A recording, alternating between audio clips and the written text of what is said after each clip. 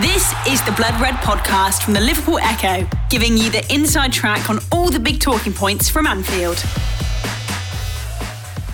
It's Analysing Anfield, your tactics and statistical podcast here on the Blood Red channel. I'm Guy Clark. Alongside me, our tactics guru, Josh Williams, as we bring you a debrief on the season that was 63 games, 2 cup wins, and heartbreak at the last. Josh, we've plenty to get into as ever. Of course, I'm subbing in for Dave Hughes. And, well, on the thumbnail, we've got Divock Origi. I normally say it's the Divock Origi role that I reprise for these situations. But as of next year, I'm going to have to come up with a new one, I think, aren't I?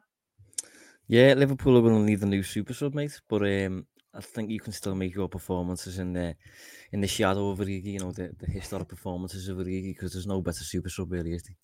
No, certainly in honour of him. Right, today we are going to, as I said, debrief on the season. So much to get into. A mammoth campaign in which the Reds played in every single game they could. A few people on the outside, Josh, saying that last week was anticlimactic, of course, missing out on the Premier League title again by a point, and then the events in Paris on the pitch, seeing the Reds not win that Champions League title that many obviously had hoped it would be, number 7 coming back to Anfield. But I mean, kind of broad stroke, what was your take on the campaign? I think the campaign was brilliant. I've said before on this podcast, people tend to specifically ask it on Q&As. And the question is usually, you know, how do we judge success almost? What should we be happy with as supporters type thing? And when it gets to the absolute crunch time and you're in finals and you're competing for league titles, and it's like that was getting decided by individual matches, you are almost in the hands of the gods almost. And I think you could be the better team. The better team in football doesn't always win.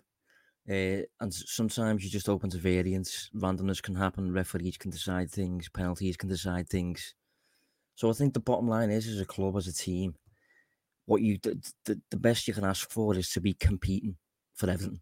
And that's exactly what Liverpool have done up until the final day of every tournament. League Cup winners, FA Cup winners, competing for the Premier League title up until, 10 minutes before the final whistle on the final day. And then Champions League final, you lose by 1 goal.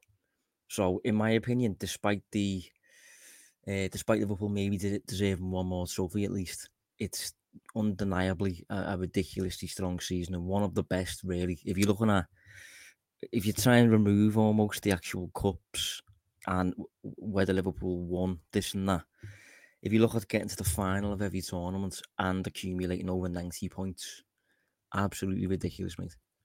Yeah, well, that was what I said at the beginning of the season to anyone who would listen, that I didn't see it happening for a third year in a row that 2 teams could kind of go for getting 90 plus points. I just didn't see it. I thought whichever of Man City or Liverpool got to 90, that would be enough to win the title, especially coming back in. I think this year, you can look back at last summer now and say it was difficult to predict exactly what was going to happen, having had that year behind closed doors, exactly how the teams were going to react and how they were going to go. But for both of them, Man City and Liverpool, to go at it the way in which they did was an absolute credit to the 2 sides that have been built, these absolute Goliaths that now exist in the Premier League. But as you say there, it is a case, isn't it, of competing, being there too. I suppose in the end, people outside will say failure to an extent, but you've got to be there to fail anyway. And Liverpool played in every game possible that they could have at the beginning of this season. When Jurgen Klopp got the fixtures, in June of last year, and was pulling his hair out already at the amount of games that had to be crammed in here, there and everywhere, despite getting through in all of the domestic cup competitions, I don't think even he probably would have legislated or thought realistically Liverpool will be in every game, albeit that is definitely the aim, is to win every game as it comes. Yeah, exactly, mate. I've seen a few narratives emerge, daft questions saying things like, has Liverpool's season been a failure and things like that. And it's just, when it gets to a certain level, as I said, it gets to fine details where you can control a certain amount, obviously, when it comes to football, when it comes to your season. And the amount that you can control really should put you into a position where you're competing and you're in with the chance of winning this, winning that. But as I said, it just gets to a point where you are almost just reliant on almost external sources to just help you out almost. Liverpool were, our Rodri hand the ball away from winning the Premier League, which could have been given on a different day with a different referee. Liverpool were one extremely solid goalkeeping performance away from winning the Champions League, really, because in terms of the performance, Liverpool took, I think it was 24 shots against Real Madrid, faced 4 in defence, generated and expected goals of 2.4. Madrid posted 0.9.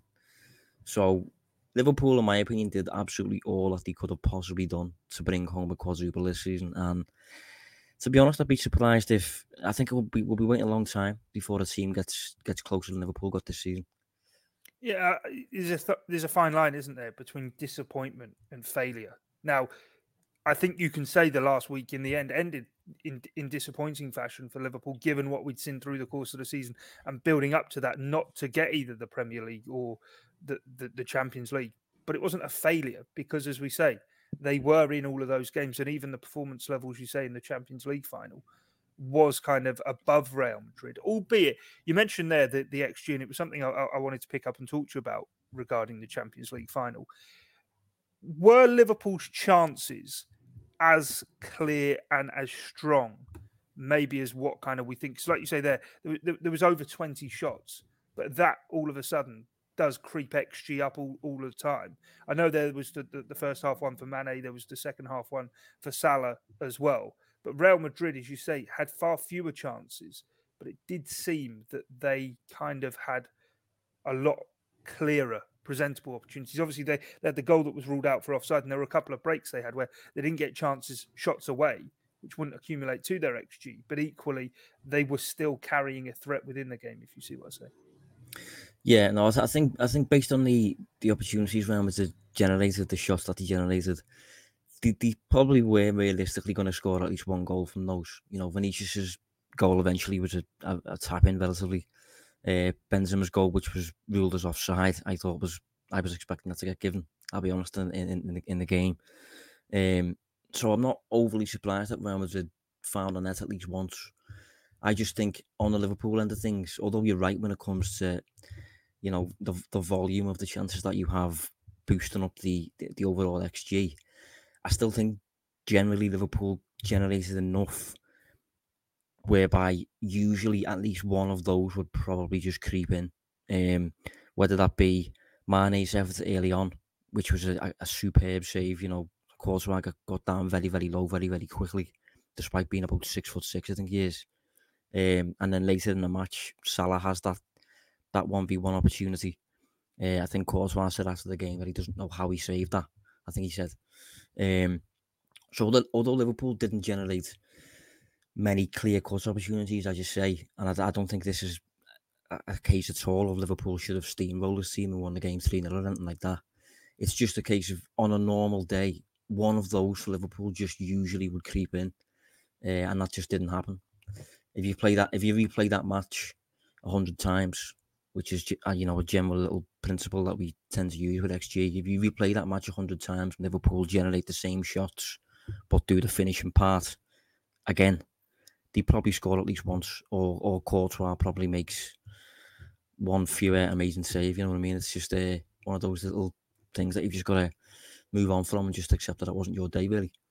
Do you think it kind of feeds into that mentality area? I mean, Jurgen Klopp, it was a thing that was mentioned in the pre-match press conference on Wednesday that just made me think, at the time, built into the confidence I had that Liverpool were going to win the game. Of Liverpool had been on this great run, certainly away from home, of winning every place they'd been to in Europe. It really had been a case of conquering all of Europe, looking to win that Champions League. But then you get to the final, you play a team like Real Madrid, and I suppose it's one of those things we can't always legislate for in the numbers, that mentality switch that Real have, that throughout the course of their campaign, they looked dead and buried on a number of occasions, but they never were beaten. They always came back. And you kind of felt within that game, as you say, the XG kind of points to it, that Real were always going to have a say somewhere along the line.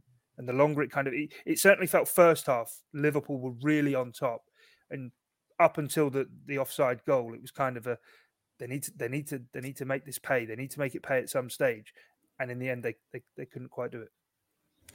Yeah, well, there's just something about Madrid, especially this season, but especially in finals as well. They just seem to have a way of navigating them, and they've got those players who, and Liverpool have got them now as well, but Madrid especially have got these players who have just kind of been there and done it. And I don't know about you, I felt during the course of the game, the tempo just felt so slow, and it felt like a Spanish game as opposed to a Premier League game, which possibly favours Real Madrid in terms of what they're accustomed to. And I must say, I do remember when we recorded the show after Liverpool beat Spurs in the Champions League final a few years ago. And that day, the narrative was similar, but on Spurs' end. People were saying Spurs deserved to win, Spurs were a better team, and all that sort of stuff. And my reasoning then at the time was, although that might be true, in a one-off final, it's almost a case of your performance doesn't matter that much because you are purely there to win the game, however you do that. You can be as pragmatic as you want. Whatever you do, you just have to win. It's just a game that you just got to win by any means necessary. And Madrid find a way of doing that every time. And as you say, they knocked out Manchester City, they knocked out Chelsea, they knocked out PSG. So I still personally, just based on what I've used to judge a football team, don't think they're the best team in Europe. Absolutely no chance. But they have that special element as a team and as a club where they can just get through individual knockout games. Like I've seen one or two people, I agree with them, I've seen one or two people say, if you put Madrid in the Premier League, there's no way they finish in the top two. And if you put Liverpool and City in La Liga, Liverpool and City finish top two.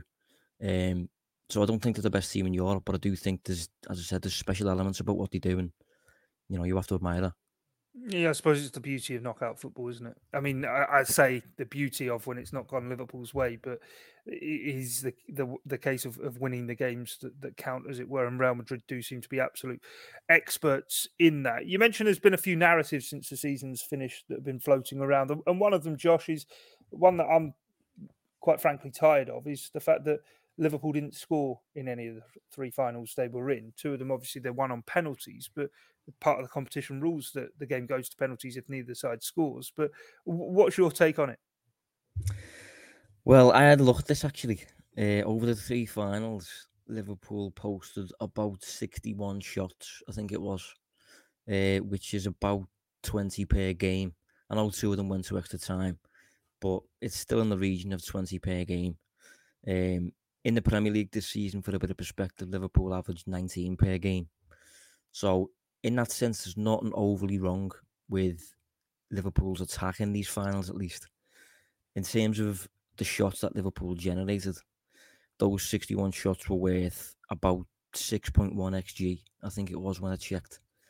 So you'd expect to score about 6 goals from them 61 shots. Liverpool obviously scored 0. Now, I watched each final. I don't think the finishing was especially bad. I think there was some top saves in there. I think Liverpool were a bit unlucky at times. And this is kind of comes back to what I said at the start of the show. You're almost in the hands of the gods, really, when it comes to certain situations. And Liverpool generated more than enough to score, so there's nothing wrong with the attack. Goalkeeping performances were top. And as I said, if you play those finals 100 times each again, it's much more likely that Liverpool end up with closer to 6 goals than 0. So it's very much just one of them. Sometimes football is like that, and that's why sometimes I question what I'm doing, because it's why are we analysing this game that's just so capricious, so fickle in the way it changes, and it's just so unpredictable, and that's why we love it. But it can be harsh as well at times. Just thankfully, Liverpool got through 2 of those finals, winning penalty shootouts. The Blood Red Podcast from the Liverpool Echo.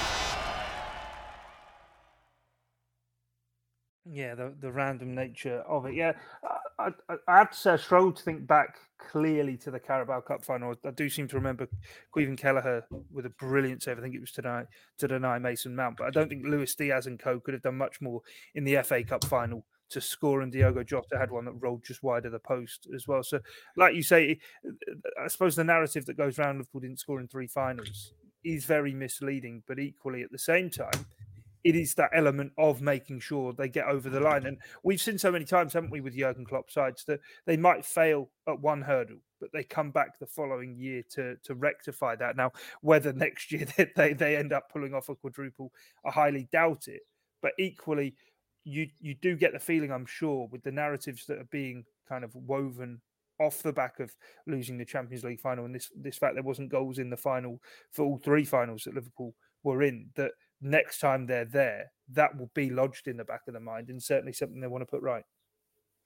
Yeah. I mean, possibly. I seen Klopp speak after the final, and he said something along the lines of when he last lost Champions League final with against Real Madrid in Kiev, he felt a lot more low than he did this time around. And the reason behind that was because he feels like this team is going to come again.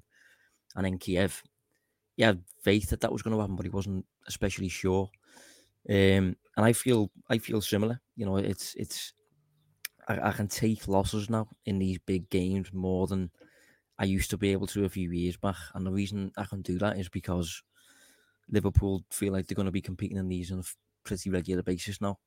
You know, lots of depth in the squad, going to add to the squad again this summer, and everything's staying in place in terms of, you know, consistency behind the scenes and the coach and the spine of the team and all that sort of stuff.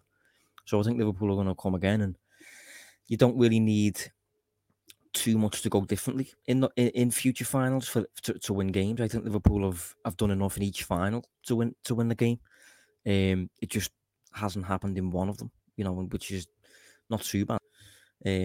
But I think in future finals, as I said, Liverpool can just play exactly the same way as they have done this season, and they should win the games. I think Liverpool took 36 shots more than their opponents over the course of those three finals, against Chelsea twice and Madrid once.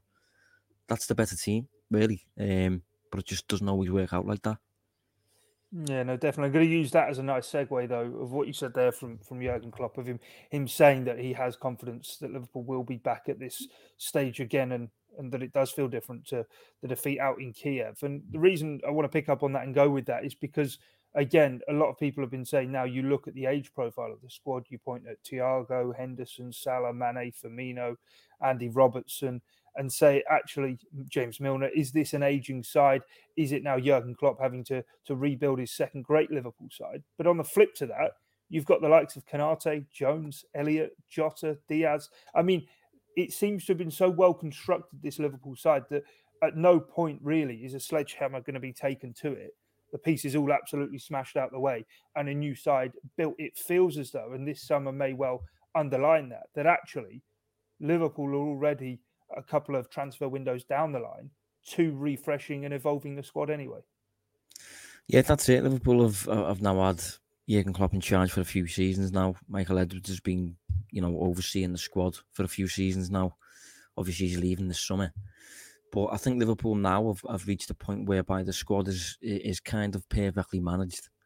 And you've got that really nice balance that you want between seasoned performers and really high potential kids who have world class potential but aren't maybe there yet. If I think of Premier League history, Sir Alex Ferguson was a master of doing that, really. You know, he was able to bring through high potential kids, and he was able to play alongside really established pillars like, you know, Rio Ferdinand and Roy Keane, and people who he could trust, people who he could rely on to get them out of stick. And Liverpool have that now as well. You know, Ibrahim Konate, as you mentioned, 22 years old. Trent Alexander-Arnold, 22 years old. And then you've got the likes of Harvey Elliott, who's 18. So you've got lots of high potential. I mean, Alexander-Arnold's not exactly a kid, is he? You know, he's been around the team for years now. So it's just a masterclass on squad building, really. And again, this summer, Liverpool will want to probably bring down the average age ever so slightly. And if you keep doing that gradually, window by window, you never really get to a point where you're too old. But Liverpool, as I said, just offered a clinic on how to build a squad. I suppose there is a risk, though, this summer, isn't there, that Michael Edwards is moving on, and Julian Ward, albeit has been in the building, now all of a sudden will be one of the key decision makers and power brokers when it comes to kind of retention and recruitment. Yeah, but I think the infrastructure around him, that has been around Edwards will remain in place. Ward has shadowed Edwards for a number of years now. When I went to the StatsBomb conference at the back end of last year with Dave, Julian Ward was there with Michael Edwards. They were together. They were like a little gang basically. Ian Graham was there, and they were like a little team. So it will remain as is. I think, despite the change in personnel, I think that's FSG's general goal in general, really. Anytime somebody leaves, ideally there will be a man right behind them ready to step into his shoes to ensure that change isn't felt too drastically. Like I'm now personally of the belief that when Klopp leaves, I wouldn't be that surprised if Linders came in and just stepped into his shoes. I think if Ian Graham was to leave, I think one of his fellow nerds would probably step into his shoes as well. Edwards has left, and Ward is going to step into his shoes. And I think that's generally what you want. If you look at Manchester United and their downfall in the past decade, it really stemmed from David Gill and Sir Alex Ferguson both stepping down the same season, and just pulled the rug, didn't it? Yeah. It just left them in no man's land almost, and they had to rebuild the entire structure of the club on the fly. But Liverpool have got the infrastructure behind the scenes now, whereby they shouldn't really be major waves felt after high profile departures. Yeah, it was like playing Jenga and pulling out the bottom two blocks at the same time. Yeah. For Manchester United. But in terms of Liverpool then, and as you were saying there, got me thinking, quite fascinating that I suppose actually in many ways, the on-pitch squad building that you say they put a clinic on in is married and mirrored off the pitch as well. And for me, one of Jurgen Klopp's greatest skills is his ability to delegate and effectively know his role, know that he's the guy who says the final word to the team before they go out, to motivate them, to have the sign-off on what the rest of the departments that he oversees are busy working away on, rather than trying to be the man who does it all. And actually, as you say there, whilst Michael Edwards might move on, perhaps sometimes from the outside we hear these names and we attribute all the transfer success to Michael Edwards, for Coutinho, for bringing in the likes of Van Dijk and Diogo Jota, and the master strokes that have been. And obviously these individuals have played a key role within that, but the strength of it has come from the system rather than perhaps the individual.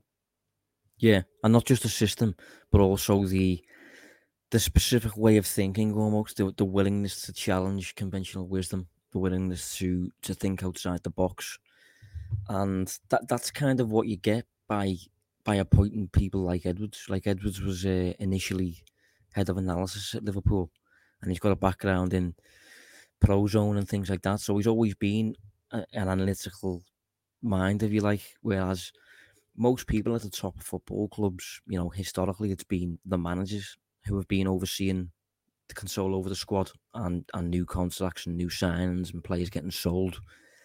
A lot of managers, they'll be top coaches, they'll know tactics and man management and things like that. But did they have a clue about how to construct a squad? Did they have a clue about contract lengths, negotiations and all that sort of stuff? Have they even had enough time to delegate to that sort of thing alongside what they're doing in the normal job? Two managers come to mind in David Moyes and Sir Alex Ferguson, maybe, who have been top recruiters as well as managers. But a lot of coaches, a lot of managers now are just not particularly experts when it comes to building squads. Brendan Rodgers always comes to mind as one of those. I thought it was interesting a few weeks back. I saw that Yannick Vestergaard and Soumare are both up for sale a year after joining the club, and it seems to have coincided a little bit with Rodgers being there a few years back before Rodgers came in. Leicester's recruitment was regarded as one of the best in the league, so it's just interesting how these things work. But as I said, overall, I think Liverpool will be fine in the long run. Let's talk more then in depth about the squad building and changes that might be afoot. Certainly at the moment, the name on everyone's lips is Sadio Mane and what his future will offer. I mean, he said prior to the final that he would give an answer after the game in Madrid. That answer seemingly is still waiting. And as it hangs in the air, there's kind of an air of inevitability that actually he will be looking to move on to pastures new. And I suppose Michael Edwards moving on in the background and Sadio Mane on the pitch would be a huge change for Liverpool to deal with, but equally not something they haven't probably already set themselves and prepared themselves for. Yeah, well, I think it would be a change to deal with naturally, but I think Liverpool will deal with this by just keeping things exactly the same and filling those slots seamlessly. So as I said, Ward is, I hope, I mean, it's hard to know much about him, but Ward, I think, will be a clone of Edwards, essentially. He'll just go right in there. And I think Liverpool next season will hopefully find a clone for Sadio Mane. I think they already have in Luis Diaz, personally. I think Luis Diaz is as close to a Sadio Mane clone as you're probably going to get in many ways. And he obviously plays on the left of Liverpool's attack. So next season, if you was to play with an attack of Diaz, Jota, Salah, for the most part, front three, very, very little changes compared to what we've seen for Liverpool in the past couple of years. I know Liverpool have reported to also want another replacement for Mane in terms of another attacker. Be interesting to see how that works. But as I said, FSG in particular have just managed to establish this culture at Liverpool where they're not reliant on any individual, and that's really nice to see, considering the Liverpool before, where Sterling would leave, Liverpool would collapse. Suarez would leave, Liverpool would collapse. Torres would leave, Liverpool would collapse. So it's nice to see Liverpool have these contingency plans in place, and I think, although Mane is a big loss, I think Liverpool will be fine again. Do you think it's the right call? Because, I mean, you mentioned Sir Alex Ferguson there and how he's rebuilt sides, and one of the greatest skills he has was the forethought to see when a player was perhaps over the hill. Now, I'm not going to lie, I thought last year when Gini Wijnaldum walked out that probably wasn't the wisest of moves, and surely something could have been done to give him a New Year's contract. But from what's gone on at PSG for him and the way his career's then played out, actually, in hindsight, the complete correct decision was made, whether that was solely down to Jurgen Klopp, whether, again, that's part of the framework that Liverpool work within. Do you feel there's something similar on with Sadio Mane, or do you think it probably comes down to an economical thing of saying, right, he'll be demanding a top level salary, which we're not going to pay for a player who's over 30. Let's go and find the next person coming up and make the next superstar, who, again, we can get the same returns from. Yeah, I don't think Liverpool were ever really going to give Sadio Mane a new contract, if I'm honest. I think in an ideal world, though, they probably would have let him run his deal down, like Wijnaldum did, before leaving on a free. Because if Liverpool are going to cash in for Mane this summer, whatever they make in terms of a transfer fee is probably worth, his contributions next season on the pitch probably would have been worth more in terms of potentially helping Liverpool to deliver a Premier League or a Champions League title. So I think in an ideal world, Liverpool would keep him for another year and then just let him go for free, which they seem to be doing with Firmino. But to lose him a year early for a fee, again, I don't think it's that bad. It's not the worst fee for a 30-year-old player. I think he is, with 1 year left on his deal. His prime is comfortably behind him, despite decent form. I think we've definitely experienced Mane's prime. And I'll be honest, a few months back, it wasn't that long ago, that I personally thought to myself, this player is declining. This player is not as good as he once was. And then he explodes on the back of Diaz arriving and Mane getting deployed through the middle. So, and Salah was the same. It's totally flipped when it comes to Salah. Up until January, Salah was Liverpool's top performer, running away with the Golden Boot. Second half of the season, he is a totally different player. Well, at least when it comes to his end product. I think if you look at his numbers across the board, they're generally identical in terms of what he was doing, in terms of chance creation, getting the ball into the penalty box and all that sort of stuff. But his actual end product, putting the ball in the net, was down. The Blood Red Podcast from the Liverpool Echo. But do you not see? I mean, for me, I look at it. I completely agree with what you say. I think Mane's prime to now has certainly been at Liverpool. But equally, I do look at him in the way the last 6 months have gone of him playing as a centre forward. And I'm in agreement. I thought on the left-hand side he was beginning to decline.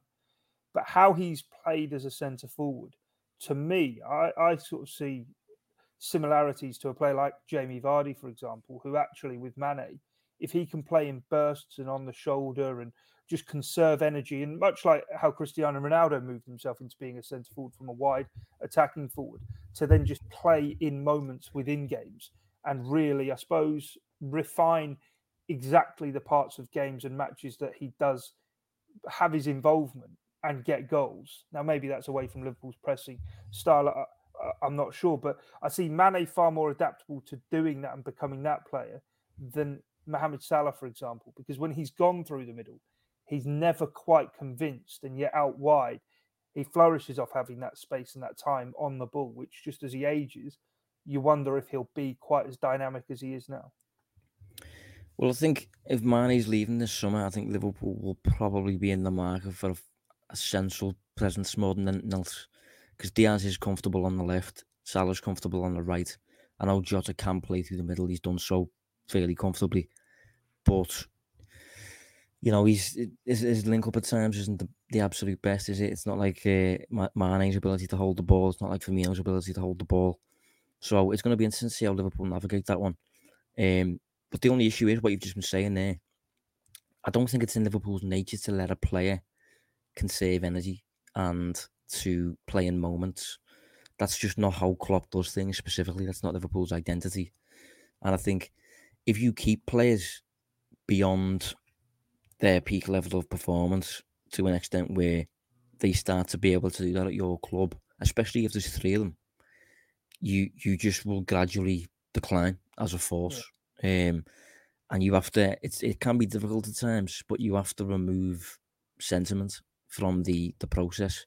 And that's why it makes so much sense for Liverpool's model to work the way it does, rather than Klopp making these decisions, which would have been traditionally the case, because Klopp has naturally sentiment attached to these players. Wijnaldum, Lallana, he owes so much to these players, Mane as well, Firmino, that he would probably want to keep them, but the decision is taken out of his hands because it's Klopp's influenced by bias in this situation. Yeah, and although it is difficult to go through with, you have to accept that these players are over the hill almost, and you have to cut ties before Liverpool suffer that decline. So it is difficult. It's not a nice thing to go through, but ultimately, long term, it does make sense, and it ensures that Liverpool refrain from dropping off at any point. Liverpool don't suffer any decline, and you just keep performance to a certain level as normal. Yeah, completely see what you're saying, and agree with you there. And so, I suppose next question is, in terms of the attack, are Liverpool, do you think, going to go down the route where there is such a traditional front three? There are three nailed on forwards within the squad, like there have been through the first half of Jurgen Klopp's reign? Or do you think now with Jota, Diaz, Salah, whilst that's easy to say that is a front three and that would be a very functional front three, that moving forward actually, and with Divock Origi leaving, that a centre forward might come into the mix, an out and out kind of centre forward, which would then mean that Jota is very much a utility type player. As to, I think Diaz has proven himself equally adept on the right as he has on the left at times, and that there will be kind of selection decisions needed to be made. And on Origi, I suppose it's kind of the opposite there of what you're saying about the bias and the connection with the player. That actually, if there was a 27-year-old forward of the calibre of Divock Origi available on a free transfer this summer, surely Liverpool would very much be sniffing around and looking and think he would be a very sensible option to have within the squad. But given the service he's given to Liverpool, Jurgen Klopp quite happy to not stand in his way and say, yeah, you go and find yourself regular playing time. Yeah, well, I must admit, I am very intrigued to see what Liverpool do this summer, because this more than, I mean, it feels like a really difficult summer actually for Ward to navigate, considering this is first on his own, at least, or supposedly is. It's a difficult one for him to navigate because it's a proper crossroads summer, I think. Previous seasons, there's been a lot of talk of, are Liverpool going to sign a proper striker finally? Are Liverpool going to change formation to 4-2-3-1? That's generally been a running narrative, but it's just neither of them have ever happened. Liverpool have always kept 4-3-3. and they've always retained the purchase of forwards as opposed to strikers, if you know what I mean. Yeah. I still think that will happen personally. I would be surprised if Liverpool move away from 4-3. I'd be very surprised, actually. I'd be surprised if Liverpool signed a traditional striker as well. It's possible now more than ever because of this crossroads moment where you can potentially change tact a little bit, where you can go in a different direction. It feels like the moment to do that if you're going to. But I still think it makes sense for Liverpool to stick with what they've been doing, essentially, because it's so effective. Liverpool have really nailed the type of profile that they like to sign. You can be so fluid in attacking areas if you haven't got that traditional marksman who's occupying the box all the time. But it just depends who Liverpool deem to be the best available player they can get in attacking areas. Like, I've seen some really strange links to Harry Kane and Son Heung-min, you know, players like this. So it seems to be a case of Liverpool are really open-minded when it comes to this one. I think it could be a case of, similar to Thiago, Liverpool don't really put an age criteria on this move, and they just kind of get, I mean, within reason, obviously, but they just kind of get a top attacker to fill a void, you know, whether he be 29, 22, 31. I mean, maybe 31's pushing it, but I think it's going to be really interesting to see how Liverpool do this one. And the way we can usually follow a certain theme, it's going to be 4-3-3, it's going to be a forward, it's going to be someone who's under 26. This one feels like it's those Liverpool are less within those confines this time around. Liverpool are free to do what they want almost. So you reckon 33's out of the equation? I have a feeling you're asking me that for a specific reason. Yeah, a certain man at Bayern Munich. Yeah. Yeah. I have thought about that one actually. It's an interesting link, but I don't know. I really don't know. Jurgen Klopp has said in the past that Lewandowski has been the best player that he's managed. I mean, he will turn 34 in August. I personally can't see it, but I know a lot of people are getting excited about the potential of it happening. But equally, I suppose that could be a way that they go. Is buy in a real short. I know it doesn't really feed into what Liverpool do, but make sure they get even a short-term option until the specific long-term option that they want to invest in is, because I can see a scenario where Sadio Mane gets sold, that money is invested into Mohamed Salah's new contract, and a new forward brought in is a complete separate purchase and investment into the future of the Liverpool forward line. Now, whether that needs to be done in two parts of Lewandowski is the short-term option for that can do a season, 2 seasons, until the likes of maybe they see how Adeyemi gets on at Dortmund, or there's another player who comes through the ranks somewhere else around Europe that they have their eye on and go, yeah, you know what, we'll wait for this player to be ready. In the meantime, let's have a short-term option.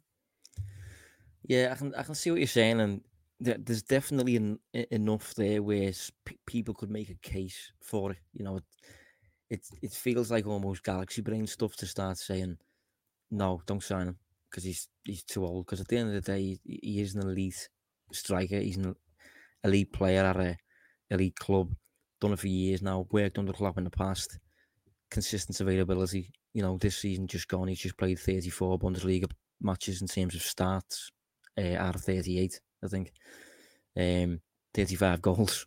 I've seen the shape he's in terms of what he looked like was a top off essentially, and he's absolutely ripped. So I can see he looks after himself.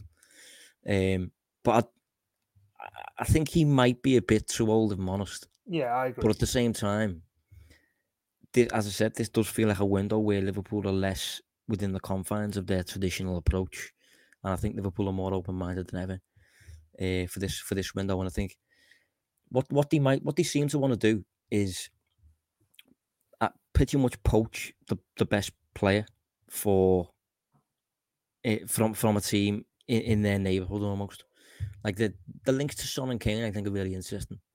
When I was at StatsBomb and Ian Graham gave his talk, he showed a bar chart graph, and it was the goal difference spread of each club in the Premier League, the goal difference spread of each team. And he used an example to capture what he meant. So he said, say, for example, Manchester City, you've got the spread and you had like a jump at the top of the bar, if you know what I mean. This is hard to explain, but what that meant was City have one outlier when it comes to adding goal difference to their team. And that one outlier, I assume, is Kevin De Bruyne or Sergio Aguero or whoever it would have been at the time. He then said Spurs have two outliers. Immediately, I think Son and Kane, without question. And I think the fact that Liverpool have been linked with Son and Kane, I think, is interesting. Liverpool supposedly tested the water with Haaland, supposedly tested the water with Mbappe. Again, they're going to be the outliers for their team. So I think Liverpool might navigate this by just picking up the outlier of one of Europe's top teams almost to fill this void. Robert Lewandowski, I'm assuming, would be the outlier for Bayern Munich in terms of adding goal difference to the team. But he's 33, so I don't know. It's going to be interesting to see how Liverpool do this. It's going to be very interesting indeed. And actually, Josh, I'm going to wrap things up there because that has whetted the appetite, something incredible for the summer to come. Analysing Anfield, of course, won't be going anywhere despite the lack of action to come over the end of the close season. We'll be back with plenty more episodes. Dave will be back, of course, as well. We'll have a look at transfer picks that Liverpool can make. We've already spoken a lot about the attackers, but there's midfield that perhaps needs some work during the close season as well, and plenty more to get into besides. But from myself, Guy Clark, and Josh Williams, thanks for your time and your company here on this edition of Analysing Anfield. It's bye for now. You've been listening to the Blood Red podcast from the Liverpool Echo.